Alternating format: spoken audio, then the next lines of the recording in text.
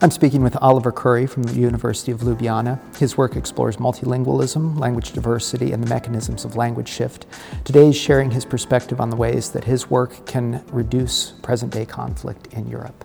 Hi, Oliver. It's great to be talking with you today. Hello, Chris. Great to be here. Would you mind telling us about yourself? Yes. My name is Oliver Currie. I'm assistant professor in the English department, Faculty of Arts, University of Ljubljana. I teach translation from Slovene to English. My research interests are in three main fields: historical linguistics, social linguistics, and translation studies. I'm particularly interested in the history of minoritised languages, such as the Celtic languages today. Minoritised languages are languages which are in close contact with and have a subordinate status to dominant languages, such as Welsh in relation to English, Irish in relation to English, or Breton in relation to French. I research historical contacts between minoritised languages and dominant languages and how this contact affects the development of minoritised languages and their literatures. One aspect of this history which tends to be overlooked today, in particular by speakers of the majority dominant languages, is that minorities languages didn't always have a subordinate status in the history and have in many cases very rich literatures and cultures of their own. Another aspect is the fact that because of this subordinate status, because of their minoritized status, minoritized languages like the Celtic languages are in fact threatened, endangered. Their traditional communities have become fully bilingual in their native language and their dominant language, so English in the case of Wales and Ireland and Scottish Gaelic. And over time, the populations have been shifting to the dominant language. That is, they both cease to transmit their ancestral language to their children and also stopped using the language. And a consequence of this shift is ultimately the death, whether in certain communities or, if it goes to its very end, logical conclusion, complete extinction of these languages, which results in a loss of linguistic diversity. And when you use these terms, dominance and subordinates, yes. In what sense is one language dominant and another subordinate? So dominance can be realized on many levels, in particular political dominance. So the speakers of the dominant language will have typically political dominance over the speakers of the subordinated language, minoritized language. So this could be as a result of historical or present-day colonization. Wales, for example, had been an largely independent polity until the Middle Ages. The English kingdom formally annexed Wales in the 16th century. Before then, there had been a conquest of Wales, and so the Welsh were no longer autonomous. It became part of the English kingdom. English speakers had political dominance. Welsh speakers, for example, were even barred from political office, administrative office, if they couldn't speak English. That's a kind of example of political dominance. There's also economic dominance. So the communities speaking the dominant languages may be larger, typically larger communities have a more dominant economy. The communities speaking minorities language tend to be dependent on the large economy to a greater extent. A further aspect of dominance is cultural dominance. So this is most evident today with mass media, digital media, where major languages like English predominate over minoritized languages. Even if a person speaks primarily at home a minoritized language, if they speak Welsh, they would likely consume media in one form or another, predominantly in a major language. They'd be reading literature in English, newspapers primarily in English, television in English. And so this kind of dominance is felt on multiple levels, and we use the term minoritized languages to refer to languages which find themselves in this subordinate position. It's fascinating. So there's a difference between a majority-minority population versus a minoritized language, which has to do more with the relationships and the situations in which the language is used. Precisely. Is it typical in these kinds of situations that the speakers of the minoritized language will shift language? This is a very important question. First of all, what do we mean by shift? Because the ultimate phase of shift is when speakers of a minority's language stop speaking their native language. An intermediate stage will be bilingualism. Historically, languages like the Celtic languages today where the populations are fully bilingual were monolingual. So until the 19th century, to well into the 19th century, Wales was predominantly a monolingual Welsh-speaking nation, and then the population became bilingual, and over time, and not very long, in fact, over a few decades, a large proportion of the population stopped using Welsh and shifted to monolingual English. A research question I'm interested in, and many other scholars are interested in, is under what circumstances and why does language shift take place when people stop speaking their mother tongue and adopt, for some or all purposes, in all spheres of use, a dominant language. It's key to understand this, not only because we're interested from an academic point of view, but also because it informs how we can attempt to preserve, to maintain linguistic diversity and ensure the survival of minoritized languages. And I know that you work in a number of languages and speech communities. Your work right now is focused on Welsh and the complexities of that situation. Yes. Could you talk about that sociolinguistic context a bit more, and some of the conflict that emerged in that space? Most of our research has looked at the period after the annexation of Wales by England. Wales became fully integrated into the English kingdom. English was the only official language of Wales. So from this point on in particular, there was a risk for the survival of the Welsh language. You can see already from this time, parts of the gentry, the kind of Welsh upper class, adopting English, say using English in private correspondence, even amongst themselves, while the majority of the population remained monolingual Welsh. And so a lot of my research has focused on a very important part of Welsh linguistic and cultural history, which was the translation of the Bible into Welsh, the first printed Bible, the first complete translation of 1588.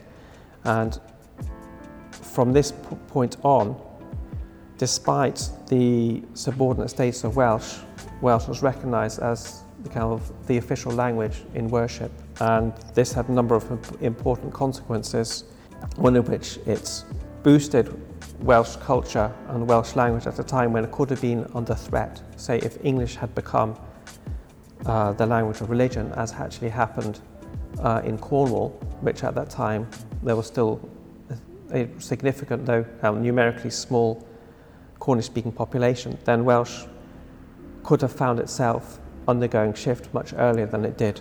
And these different threads that you're bringing together of education, of provision of religious services, of changes in the economy, of communication links, yes. These all come together under a model of verticalization that you're exploring in your research right now. Could you talk about that model Yes. and how you're exploring that? Yes. So the verticalization model of language shift has been developed by American scholars, Joseph Salmons, Joshua Brown, Benjamin Frey, amongst others. The core of this theory is that language shift is driven by a fundamental change in the structure and the organization of communities.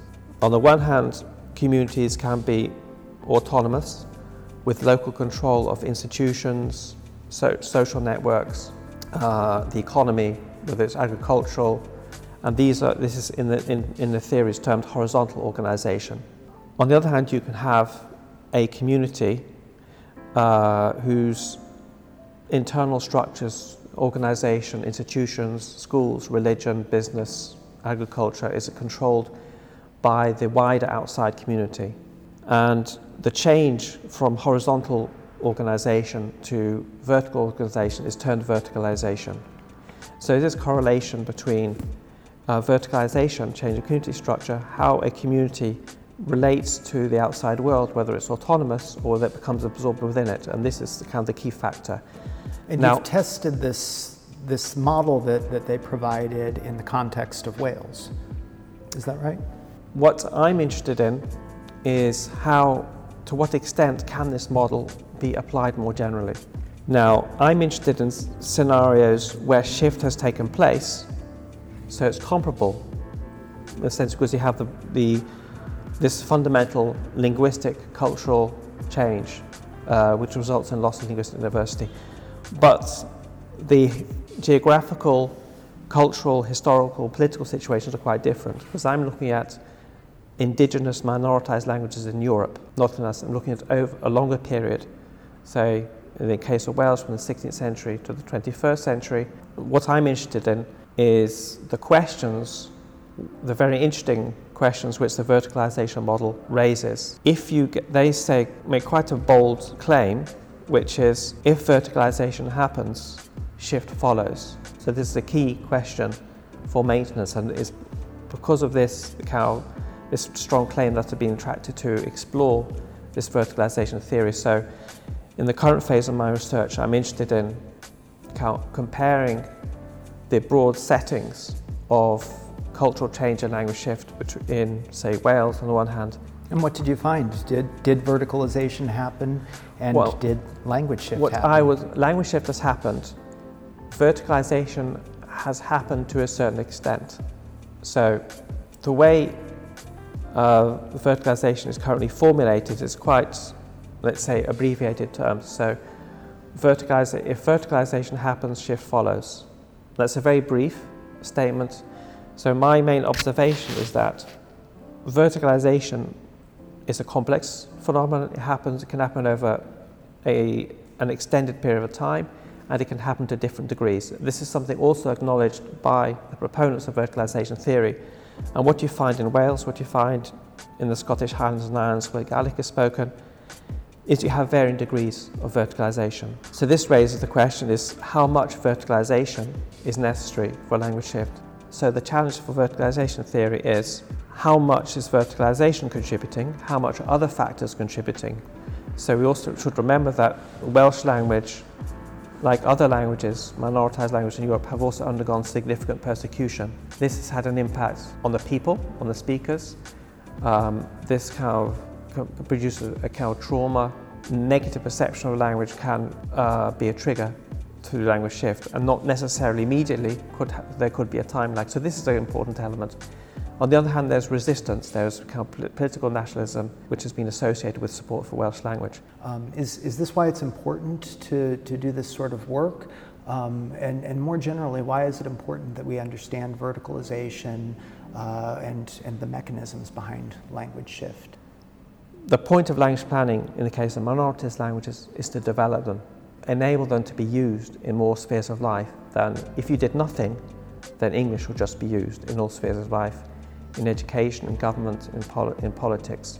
If there isn't a policy, say, for translation, bilingualism, then you'd only have the dominant language being used.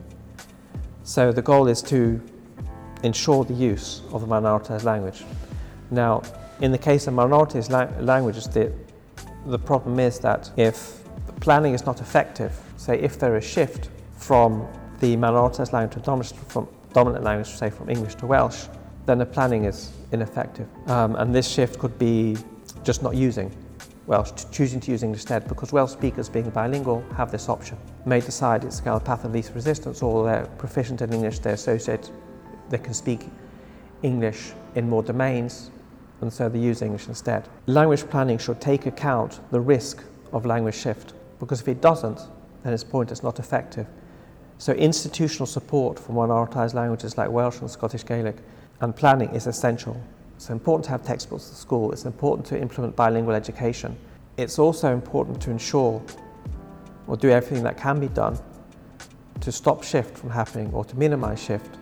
I see. So it sounds like we can't set good policies and procedures to protect minoritized languages without understanding how language shift happens and the ways that we can avoid language shift.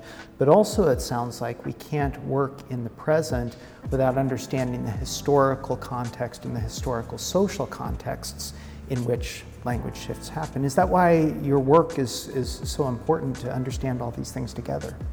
There are many scholars working on this, and I would say because it's studying and understanding shift is so critical to understanding the loss of linguistic diversity, and also for maintaining linguistic diversity, that all work on language shift is valuable in this sense, help us to understand what's going on.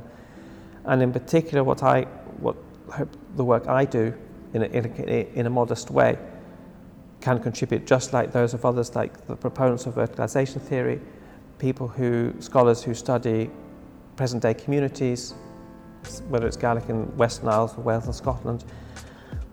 What this contributes is by showing that language planning for minoritised languages has to anticipate the potential for shift.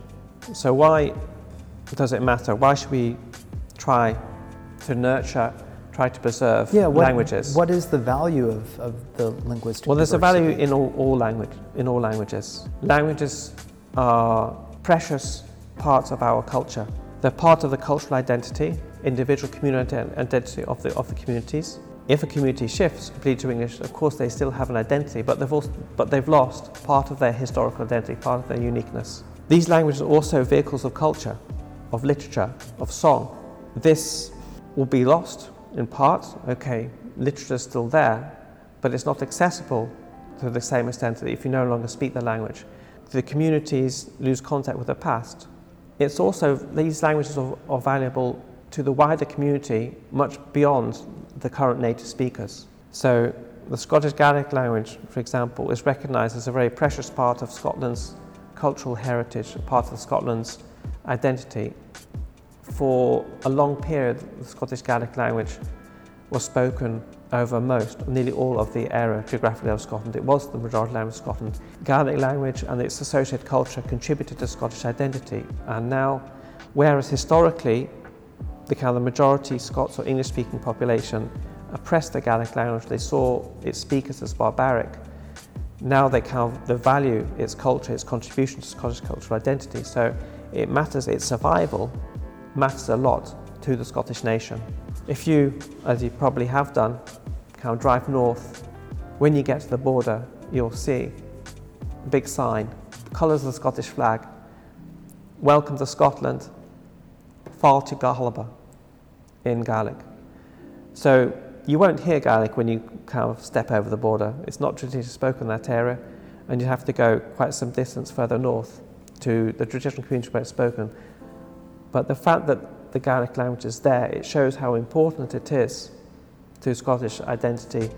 It shows how the Gaelic presence on this sign adds a distinctiveness to Scottish culture. And this is all it's part of our rich cultural diversity. Languages are a key aspect of this. So if we lose this, we lose something valuable, just like the loss of biodiversity is also tragic. And does this preservation of linguistic diversity come back around to conflict? So the idea of language shift seems to happen in a context of conflict. By preserving linguistic diversity, do you also potentially reduce conflict? Yes, I agree with both of those points. So one point as we should emphasize as historical social linguistics is that language shift shouldn't be seen as a neutral, natural process. It typically arises as a result of conflict, political conflict, colonialism, oppression of other people, suppression of their culture, of their distinct identity. So we need to remember how the fact that languages are endangered today, in particular languages on our doorstep, they're endangered because of political conflict. So this is an important act of memory, understanding. Knowing this can reduce conflict, it can reduce negative perceptions towards language. A second, I think, more important way that understanding linguistic history, which includes understanding the process of language shift, can help reduce conflict, is that it promotes the positive aspects of linguistic diversity. It shows that you can have peaceful, say, harmonious coexistence of more languages and cultures. We need to be aware of the historical dynamics which historical in the broader sense, not just that happened in the past, but which are happening today. So I would say history begins yesterday in that respect. So there is still, I think, a lot of work to be done to support, to actually maintain linguistic diversity throughout the globe. And this is also connected with understanding conflict and trying to reduce conflict, because the lack of action arises from power imbalances. This is associated with the exclusion of people who don't speak the official languages. So it's very much bound up with conflict, and this is very much a global issue. This is fascinating work, and thank you for sharing, and it's clear that this has very complex interactions between language and conflict, possibilities for reducing conflict and doing so in contexts all across the world. Thank you for sharing with us.